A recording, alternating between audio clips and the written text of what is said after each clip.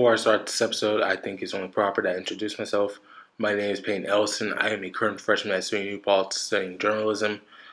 I've been writing professionally about baseball for about a year now for Diamond Digest. And I'm now starting my on-the-air career by starting this podcast, Inside Heat. So enjoy the debut episode. Please leave constructive feedback when applicable, because the goal of this podcast is to make it like a radio show where I take comments from you guys, I put it in the podcast, and this podcast becomes like a big thing.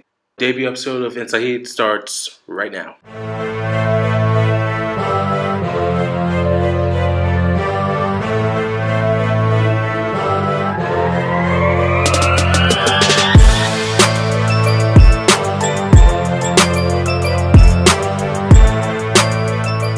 What's up, baseball fans? Welcome to Inside Heat, wherever, whenever, and however you may be listening. I am your host, Peyton Ellison. If you want to see more of my content, go to diamond-digest.com. Follow at diamond_digest on Twitter, and follow me at realpmle14 on Twitter. After a long offseason, after loads of rumors that have not fluctuated into reality, baseball is back. Pitchers and catchers are going to report in exactly 3 days. Time moves fast. Spring training games start in approximately 2 weeks.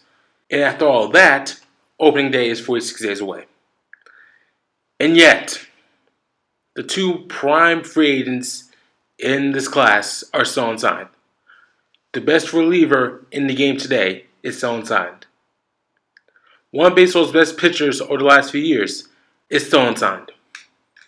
But a major move occurred due to the Philadelphia Phillies trading for the league's premier catcher in JT Realmuto. We talk about all that, other big-time free agents that are still in the market. We got a lot in store for the first episode, but we have to start with everyone's favorite commissioner, Rob Manfred. Now, on Tuesday, Jeff Passan, Joel Sherman, and Ken Rosenthal all reported that Major League Baseball and the MLBPA were advancing talks about potential rule changes to the game. Now, first things first, Rob Manfred does have the power, if Major League Baseball and the MLBPA cannot come to an agreement, he has the power to put in the universal DH. He has the power to put in the pitch clock. And I believe he has the power to start extra innings with runners on base. I believe the rest of them have to be approved by both Major League Baseball and the MLBPA. So let's talk about these potential rule changes for a second. And I think we're going to start with something that's universally liked, and that is the potential of universal DH. DH in the National League has been requested by players for about 30 years now, so this is nothing new. And there is really no reason why the DH isn't universal in baseball yet. I mean, you've seen the injuries that have happened over years because pitchers are hitting when they're not supposed to. Masahiro Tanaka last year hurt both of his hamstrings jogging to home plate. Pedro Strop, I believe, his season derailed because of an injury while batting. Adam Wainwright, a few years back, he tore his Achilles tendon. And while Adam Wainwright came back at the end of the year to pitch like 4 games, he has not been the same pitcher since the injury. 11 years ago, Chang-Ming Wang, he tore 2 parts of his foot hitting, and that basically derailed his whole career. He was never the same pitcher after that. Really never a Major League caliber pitcher. So, universal DH is long overdue. It's time. There's no sort of con I can think of that makes not having a DH necessary. We can think of a whole lot of pros, though. Of course, preventing pitcher injuries from batting. extending the careers of players that simply cannot play the field, that get injured a lot, like Kyle Schwarber, Barca Posey eventually, those guys.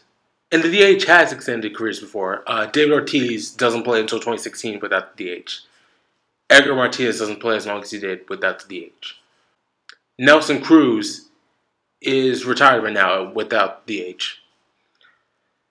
So the DH extends the careers of guys that get older, that can't play the field, but boy, can they match the ball. And really, what fun is it to see a pitcher flail at 3 straight pitches? And the number of pitchers that can actually hit, like Madison Bumgarner and Michael Lorenzen, and the random legendary moments like Bartolo Colon getting popular all of a sudden because, hey, look at that overweight guy at the plate, but boy, is he fun to watch. Those moments, the number of guys that can hit in those weird, wacky, but fun moments, those are completely outweighed by the pitchers that flail at the plate, that can't put a bunt down, that have no business being at the plate. The traditionalists will also argue that it takes away from real baseball. This is not the 1970s anymore. Just before the DH came about, high schoolers are not being taught to hit anymore. Andrew Suarez, the San Francisco Giants starting pitcher, after 8th grade, they stopped teaching him how to hit. If you were a pitcher, they didn't let you hit. And that's most high schools nowadays. They're not teaching pitchers how to hit anymore. They're not teaching them how to run the bases because their job is to pitch. They are trying to get into the major leagues to pitch. Not to hit, not to run, to pitch. And even in the major leagues, you can say, well, if the pitcher's not hitting, they're not a real baseball player. Every single pitcher in the major leagues, aside from Shohei Ohtani, is strictly getting paid to pitch. Shohei Ohtani is getting paid for both. Setting them to the plate increases their injury risk. And is essentially a free out in the lineup. So, what is the point? Besides strategy, besides Madison Bumgarner, besides Michael Lorenzen, besides the freak moments like Bartolo Colon, what is the point of not having a DH anymore? No pitcher is being taught how to hit anymore. From high school up, no pitcher is getting taught how to hit. You're only increasing the likelihood of getting hurt if you keep on sending them up to the plate in the major leagues. It's that simple. So that's a DH. Eventually, the universal DH is going to come to baseball. They can't do it this year because national teams are ill prepared for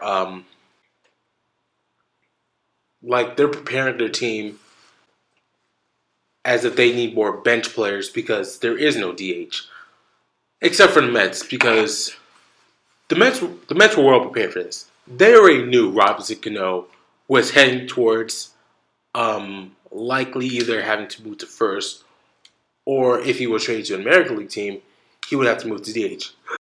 So the Mets are prepared for this no matter. Oh, and also, if Robinson Cano can still play the field, they have Peter Alonso, who is either a first baseman or DH. So the Mets are prepared for this. The other 14 teams, probably not. So DH cannot be enforced this year. 2020 has to be. So that's the DH. I'm pretty sure most younger baseball fans are in favor of the DH in both leagues. I mean, unless you're talking to traditional baseball fans, that's not much of a debate. The other rule changes, those lead to more of a debate. Which brings me to the next one. A 3-batter minimum. So basically what Major League Baseball wants to do, they want to limit the amount of pitching changes in the game. So what they're trying to do is when any pitcher comes into the game, the starter, the reliever, they have to face a minimum of 3 batters before they can be taken out. And this is purely a pace of play rule because you saw what happened in the ALCS last year. Wade Miley pitched to 1 batter before Craig Counsell took him out for Brandon Woodruff. The left-hand reliever that would come in to face 1 batter. Those pitching changes take up a lot of time. So I can see why Major League Baseball wants to make this rule, or make some rule to limit the amount of pitching changes. The problem with that is, first of all, you're taking jobs away from pitchers. If this rule comes into place, Jerry Blevins doesn't have a job. If this rule comes into place, Randy Choate is not a Major League pitcher. Clay Rapada does not pitch a whole year for the Yankees in 2012. Those guys become obsolete because they have to face 3 hitters, and unless there's 3 straight lefties coming up, they're not going to get any pitching time. So those guys are going to be obsolete. Moreover, this rule and a lot of the rules that Major League Baseball is proposing, they're basically trying to eliminate being smart. Like banning the ship. They're eliminating the managers and analytical people in baseball trying to be smart in playing defense. This rule prevent things like the opener that the Rays made popular last year.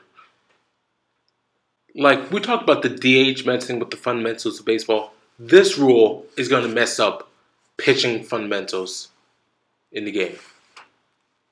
So I can see why Major League Baseball wants this to happen, but a 3-batter minimum is not the best way to do it. And also, another thing that you have to consider. You pitch to 1 batter, a pitcher gets injured. There will likely be an exception, right?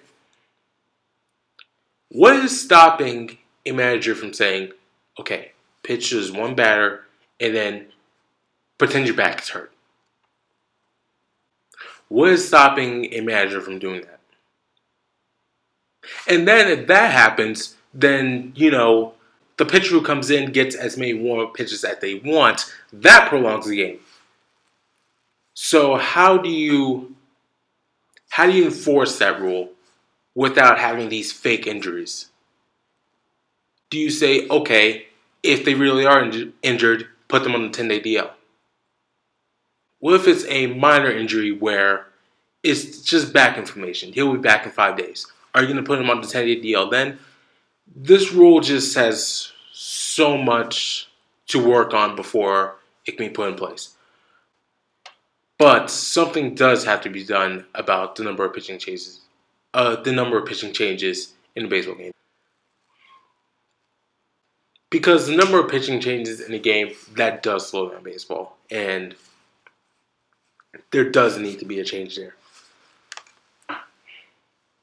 So that's 3-batter minimum. Now we talk about another pitching legislation change. And this has been in talk since Rob Manfred came into office. That is the 20-second pitch clock. Now, like I said before, this is one of those rules that Rob Manfred can put in right now if he wanted to. And this has been in the minor leagues for a few years. So pitchers are already getting used to pitching at a higher pace. I used to be against pitch clock, but then I had to watch Ryan Yarbrough of the Tampa Bay Rays take 40 seconds between pitches, and I was like, this has to change. There are a number of pitchers out there that take at least 30 seconds between pitches. Sonny Gray is a big-time offender. David Price used to be one of those guys. There's just pitchers that take too long. Those are the pros. The cons. Same thing with the 3 batter minimum. Who is stopping a pitcher from taking advantage of this rule? They could let the clock wind down to 19 seconds and step off.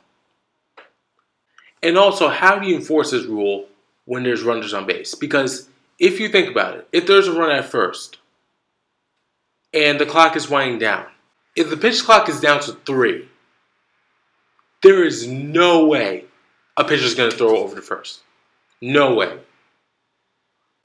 So if a pitcher takes long enough, that's a free base every single time. Another thing, if you're going to legislate the pitchers throwing after 20 seconds, you have to legislate something against the hitters. Because as much as the pitchers might take a long time, there are hitters out there that step out of the box, fiddle with their gloves, tap the bat 2 times. They do a whole bunch of things, and that takes 20 seconds. So if you can legislate a timer for pitchers, you have to legislate a timer for hitters as well. And the other thing you have to consider is, does this faster pace increase injuries? Because there are 2 possible ways injuries can increase. Let's say the clock is down to 3, and the pitcher's not even close to being set. And it's a 3-2 count, so you don't want to walk a hitter. Does that pitcher just quicken up his motion and risk tearing his UCL? Because that does happen. Like 1 minute you're fine, next minute your UCL is gone. Or does a pitcher who's not used to a pitch clock at all probably will not adapt to a pitch clock because he's so used to pitching at a slower pace? Does he tear his UCL just because the pace of play is faster because of the pitch clock? Those are all the things you have to consider with the pitch clock. It's a great concept in theory, but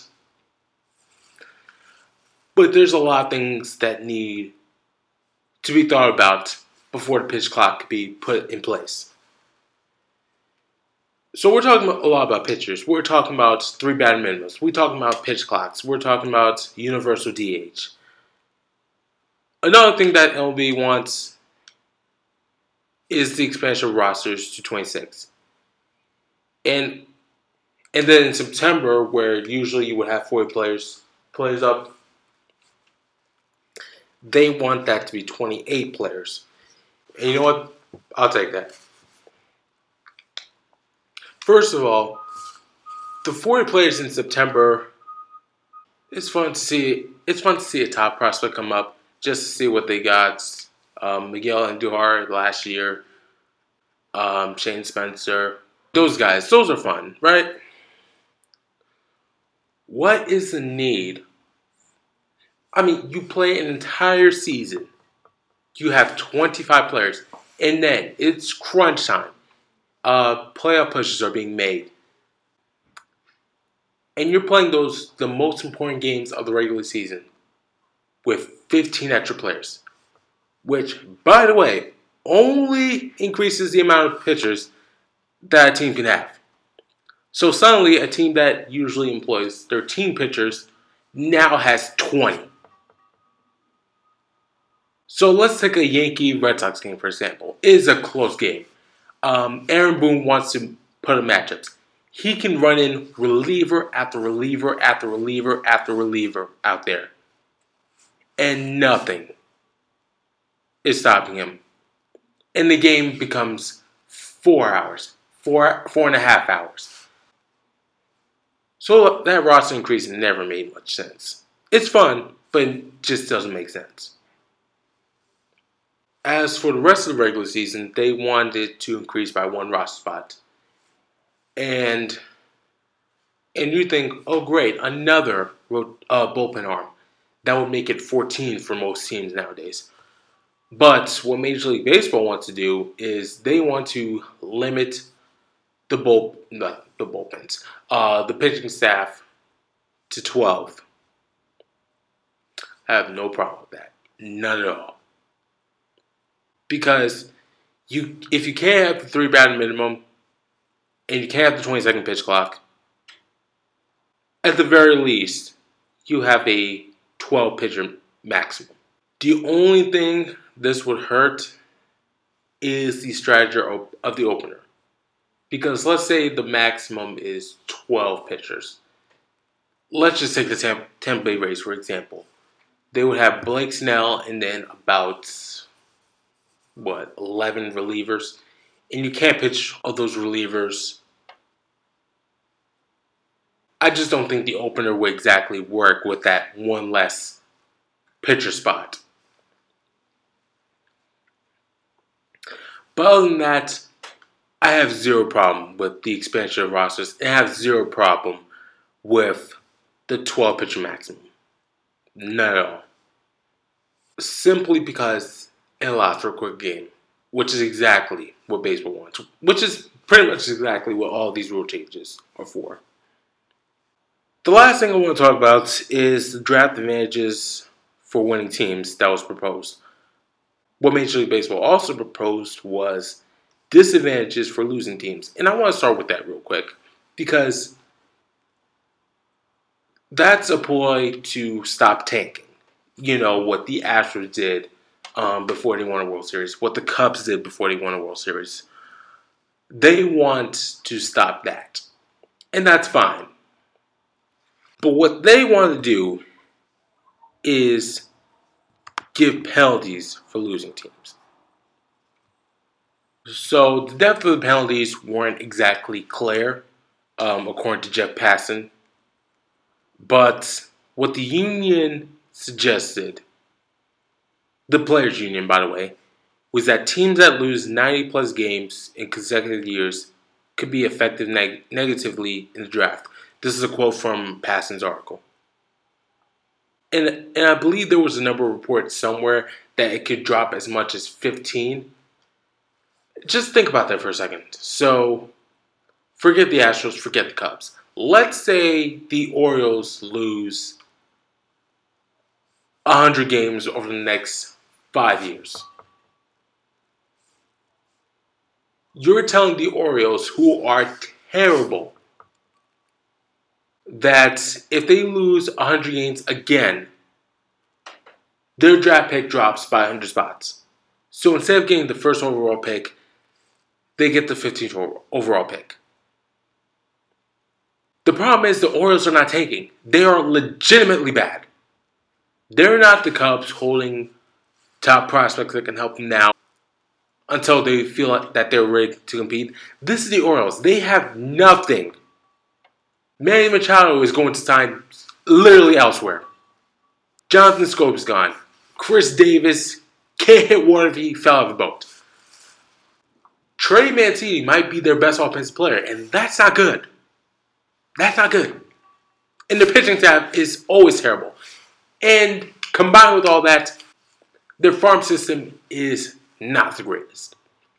And you're going to tell the Orioles, hey, if you lose 100 games again, your draft spot is going to drop by 15 games. They're legitimately bad. How do you enforce that rule for the tanking teams and not mess up the legitimately bad teams like the Orioles? But on the flip side of that, the compensation to winning teams that just make the playoffs, I'm all for that. Like the Mariners, they won 89 games, they missed the playoffs. Okay. The Mariners felt that they had to blow up the entire roster because they have no means of acquiring any other talent. Think about that. A team that won 89 games felt that they couldn't compete.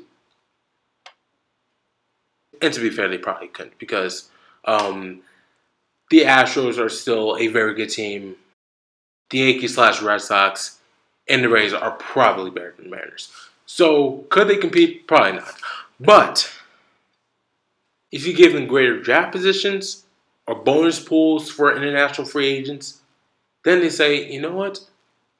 If we get young guys, we might be able to, first of all, compete, and second of all, stay competitive. Now, Jeff Passan's article also says this is more specific to low revenue teams like the Rays, like the Mariners, like the Athletics, like the Brewers if they miss the playoffs this year for whatever reason. Those teams will be able to succeed. So those are the rule changes that Major League Baseball and the union have proposed. Now, John Heyman says that it's likely that none of these rule changes get put into place. But of course, Rob Manfred still has that power to put into the 20-second pitch clock, put in the extra innings with runners on base rule. So, right now, the best thing we can do is wait to see what happens with that. So, transitioning back into free agency and stuff like that, the Phillies made a big move. And the Phillies acquired JT Realmuto from the Marlins for Jorge Alfaro, who would have been their starting catcher this year. Sixto Sanchez, their top prospect. Will Schmidt, and international bonus pool money. The Phillies look like they're about to win the NL East. Because we talk about the fact that there might have been a 4-team race in the NL East. The Braves, of course, they're only going to get better from here. The Mets, with the moves they made. The Nationals reassuring their rotation. Now, of course, the Nationals are losing Harper, but that team could still potentially bounce back, be a postseason team again, and maybe compete for the NL East. The Phillies, they made a lot of moves this offseason. They didn't spend the stupid money that their GM was talking about, that they promised to spend, but they made a lot of good moves. First of all, they acquired Jean Segura. And I'm not going to be the one that says Jean Segura is a top 5 shortstop in the game, but he can play. Good defense, can make contact, doesn't really get on base a lot, but I mean, if you don't get, my personal belief is if you don't get on base a lot, at least make contact to suffice for it. If you hit 297, but your on base percentage is 330, how can you hold that against someone? I mean, the point of the game is to hit the ball. But anyway, they acquired Jean Segura in that Mariners trade. They signed Dave Robson to shore up their bullpen. They signed Andrew McCutchen to first of all play left field and move Rhys Hoskins, who, by the way, was probably the worst defensive player in baseball last year, to first base. The Phillies are going to win some games. They're going to win a lot of games. But do I believe they're going to win the division? Yes, I do.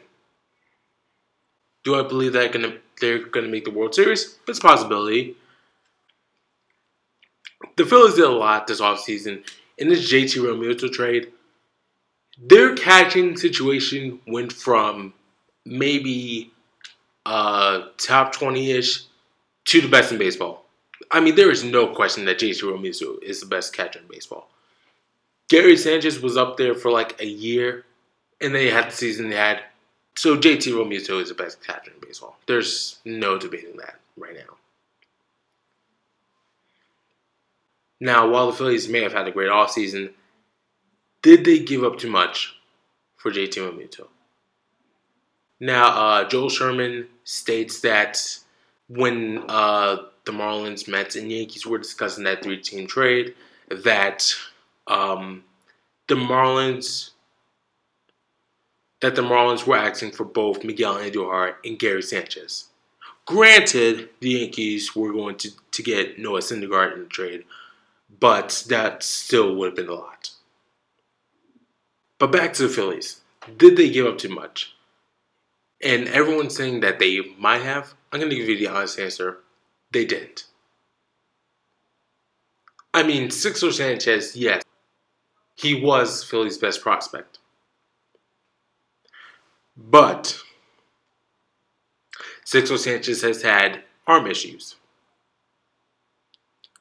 So if he rebounds from that, Marlins got a great pitcher in return from JT Realmuto. I don't know that much about Will Smith to give you a good opinion on him. In international bonus money, I believe Derek Jeter is going to be making big splashes in the international market. So those are those three. The only one that has played in the Major League game that was in this trade is Jorge Alfaro. And like I said, he was going to be the Phillies starting catcher had they not acquired JT Realmuto. Jorge Alfaro's last season was his first full season. And he still only had about 344 at-bats. Alfaro is a former top prospect. I get it. And he has done decently in the major leagues. But whether he was actually going to be a major league caliber catcher still remains to be seen. JT Realmuto is already a great catcher. So that's an upgrade no matter what. The other thing about Jorge Alfaro is that when it comes to pass balls and wild pitches, he is not far from Christian Vasquez and Gary Sanchez. In 2018, he threw out less than the league average in caught stealing with 26. The league caught stealing percentage was 28. He had 10 pass balls in 869 innings. And he allowed 49 wild pitches to go by. Now, if you want to play the compare game, Gary Sanchez had 653 innings, allowed 18 pass balls, 45 wild pitches to go by. But Gary Sanchez is a good framer, and he has a cannon for an arm. Jorge Alfaro has a cannon for an arm, but other than that, he is not that good of an defensive catcher. Jorge Alfaro. JT Realmuto, for the most part, plays at the most average at the position, but it's better than Jorge Alfaro. So did the Phillies give up too much in this trade? That solely depends on how the development of Sixto Sanchez goes. If Sixto Sanchez becomes even a number 2 starter, if Jorge Alfaro improves offensively, if Will Smith becomes a legitimate piece in the Marlins' plans, the Phillies might have given up too much. Especially if this move blows up in the face. If the Phillies don't make the postseason in the next 2 years, the Phillies gave up too much. The Phillies lost the trade. But as of now, the Phillies won the trade, and they did not give up too much. Speaking of the Phillies and possible competitiveness. Now we talked about the JT Realmuto trade, the Phillies winning the division, that stuff. Does this trade influence Bryce Harper? And I'm going to say that the answer is no. I mean, it becomes a attractive landing spot because the Phillies are now maybe the best team in the National League East. But at the end of the day, Harper's going to sign for whoever gives it the most money. Whether that's the Phillies, whether that's the Padres, whether that's the White Sox, whether the Yankees come out of nowhere. It's going to be whoever gives them the most money. And if Harper does end up signing with the Phillies, it's definitely not going to be because the Phillies traded for JT Realmuto. So I mentioned Harper, so that means we got to talk about free agency. So like I said at the beginning of the podcast, we are 3 days away from pitchers and catchers reporting. And of course, Manny Machado and Bryce Harper are not a pitcher or a catcher. But that's concerning because both of them are still in the market. And both of them apparently are not even close to signing. And what we know about Manny Machado, he has an offer from the White Sox. Whether that's the 7 years, $175 million that Buster Olney was reporting, or the 8 years, $250 million that Hector Gomez was reporting, he has an offer on the table from the White Sox. The Phillies, if they miss out on Harper, they could potentially go after Manny Machado. The Padres, they met with Manny Machado. The Yankees met with Manny Machado, and while it looks like they might be out, never forget, the Yankees were out on Mark Teixeira. Last minute, they swooped in and signed Teixeira. Bubba Crosby was supposed to be the Yankees starting center fielder. Johnny Damon ends up getting signed. So, never count the Yankees for either player. But anyway, let's talk about Manny Machado's potential destination for a second. First of all, the Padres jumping in on both Manny Machado and Bryce Harper, I believe that they're trying to do what they did in 2015. When they traded for Matt Kemp, when they traded for Justin Upton, when they traded for Will Myers, when they traded for Craig Kimbrell, when they did all those moves, and that team looked really good on paper. And then they fell off the face of the map. The Padres were also linked to JT Realmuto before he was traded to the Phillies.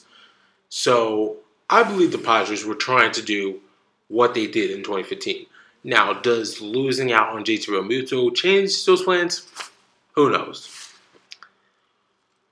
Now, like I said, Manny Machado has an offer from the White Sox. Why hasn't Manny Machado signed? Ken Rosenthal earlier today said that both Machado and Harper were still looking at $300 million. And first of all, that is ridiculous. It is February 8th. Teams' rosters are pretty much set by now. Or almost set. If they haven't offered you $300 million contract by now, they're not giving it to you. And I'm pretty sure we've already established that they're not going to give out a 10-year contract. They may not even give out an 8-year contract. So let's say we're talking about 7 years, $300 million. You are asking a team to give you $43 million a year.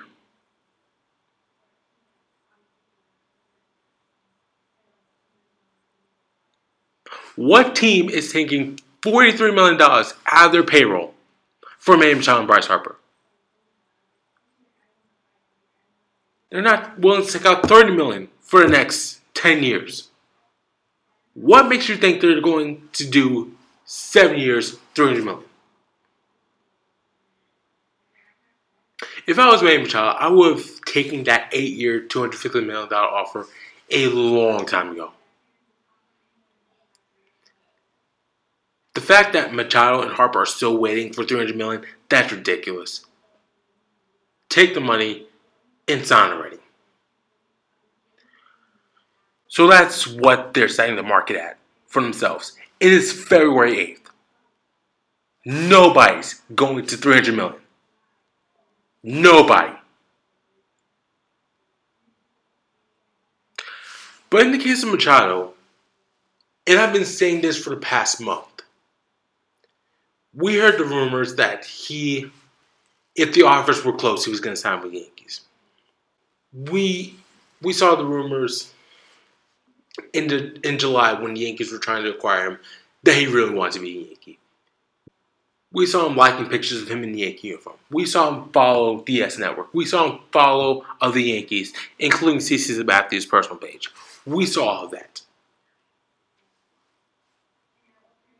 My initial thought was he was just waiting for the Yankees to give him an offer. Just waiting. Just give me anything. 8 years, $210.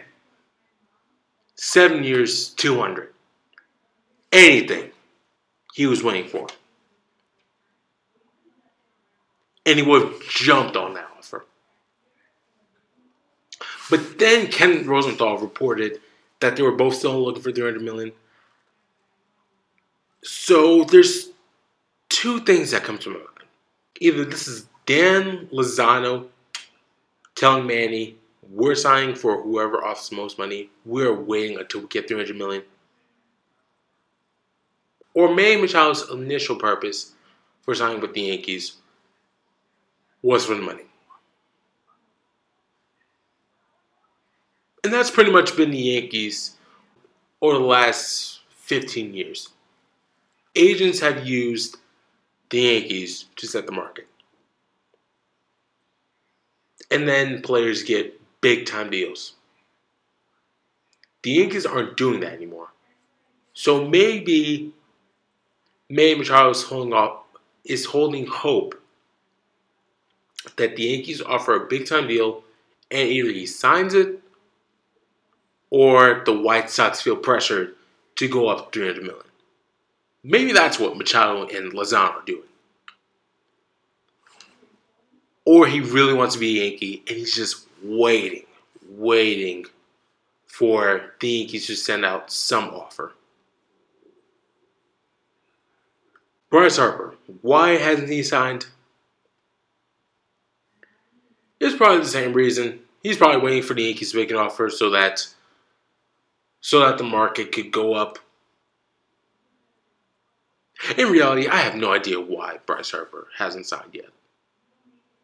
I mean, the Phillies, they made a big pitch to him. The Padres, they're making a big run for him. The White Sox were making a big run for him at some point. So I don't know why Bryce Harper hasn't signed yet. At least Manny Machado, you have the potential. I don't know, maybe he's waiting for the Yankees. I don't know why Bryce Harper hasn't signed, besides what Ken Rosenthal reported about the $300 million stuff. But no matter what, this free agent thing has to change for next year. It has to. Because it cannot be February 8th next year and Nolan Arenado still has not signed with the team. That cannot happen again next year. We cannot have in 2 years Mike Trout and Mookie Betts still on the free agent, especially Mike Trout. We cannot have Mike Trout on the free agent market on February 8th. So now I'm going to transition into some random thoughts. These are something that aren't necessarily scripted, but they come off the top of my head as I'm planning to do the podcast, and I think we should talk about them. And there are two things on my mind right now. First things first, the Red Sox have to re-sign Craig Kimbrell. Now I get it. The Red Sox are a great team. They won 100 games last year. They haven't lost much besides Kimbrell. The Red Sox are either going to win the division or do what the Yankees did this year and win 100 games and play the Walker game. One of the two is going to happen.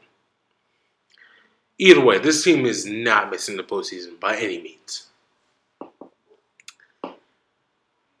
But the one thing that will stop them from winning the division and another World Series title is their lack of bullpen. Last year, at the very least, you had Craig Kimbrell, who gave you a heart attack 5 games in the postseason. But at the end of the day, he still got the save. If the price drops enough, the Red Sox have to re-sign Craig Kimbrell. And I know the Red Sox are currently in a luxury tax situation. They're trying to cut payroll. Basically, if they were to sign him for $16 million a year, they'd be paying $24 million a year. I get it. But almost all the other low-priced, probable closer options that you could have had, Sean Kelly, those guys, they're gone. So it's either sign Craig Kimbrell or pray to God Because that's basically the Red Sox bullpen right now.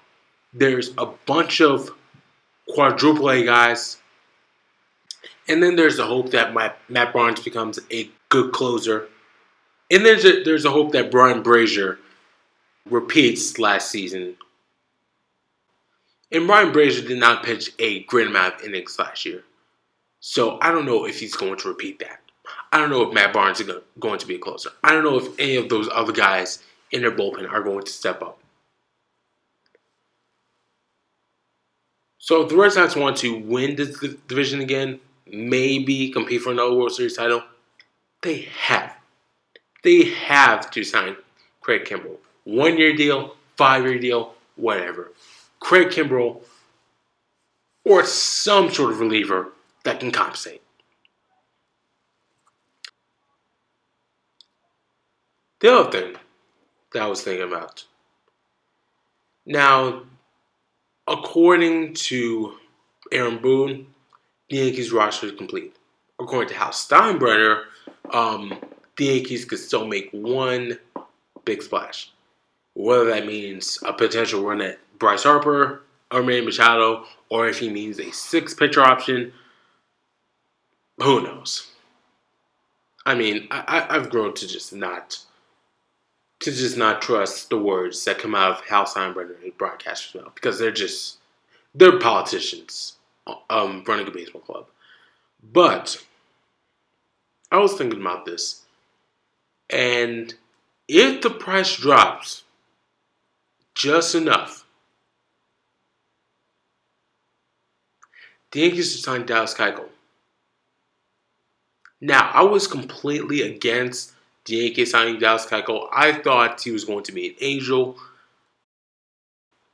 But once again, it's February 8th. And of course, Dallas Keuchel is not signed because whatever reason. So, once again, if the price drops low enough, I sincerely believe the Yankees should sign Dallas Keuchel to a short-term deal, not a 5-year deal, maybe 2-3 years or so. Here's why. Dallas Keuchel is a ground ball pitcher. That's perfect for Yankee Stadium. Dallas Keuchel has pitched well against the Yankees. You eliminate that happening to you again. If the price drops enough, I think the Yankees should get him. If it drops to 3 years, $68 million, I would say, that's when I would pull the trigger. Because the Yankees are talking about looking for a potential 6th starter in case CC gets hurt. Dallas Keuchel is a perfect number 4 starter in the Yankee rotation. And I know that sounds weird to say because Dallas Keuchel was the ace of the Astros and eventually became the number 2 pitcher. Luis Severino is better than Dallas Keuchel. James Paxton is better than Dallas Keuchel. Masahiro Tanaka is arguably better than Dallas Keuchel. So, if the Yankees sign Dallas Keuchel, that rotation is ridiculous. Luis Severino, Masahiro Tanaka, James Paxton, J-Happ, Dallas Keuchel, and then CC Sabathia as a 6th starter. That rotation is dangerous. But again, only if the price drops enough. If Dallas Keuchel is doing the same thing as Craig Kimbrel and Manny Machado and Bryce Harper, then no. But if it drops enough, Yankees should consider it. So that concludes the debut episode for the podcast. Thank you for listening. If you like the show, leave a review in the comments if you are on iTunes or YouTube. Once again, if you want to follow more of my content, go follow me on Twitter at RealPMLE14 and go follow Diamond Digest at Diamond_Digest on Twitter or Diamond-Digest.com. Next podcast, I pray I hope, I believe that at least one of Manny Machado or Bryce Harper or Craig Kimbrell have signed with the team. And we'll discuss anything with those moves. We'll talk about that and any early spring training reports. We will have all that and more on the next episode of Insight. Until then, I'm signing out. Peace.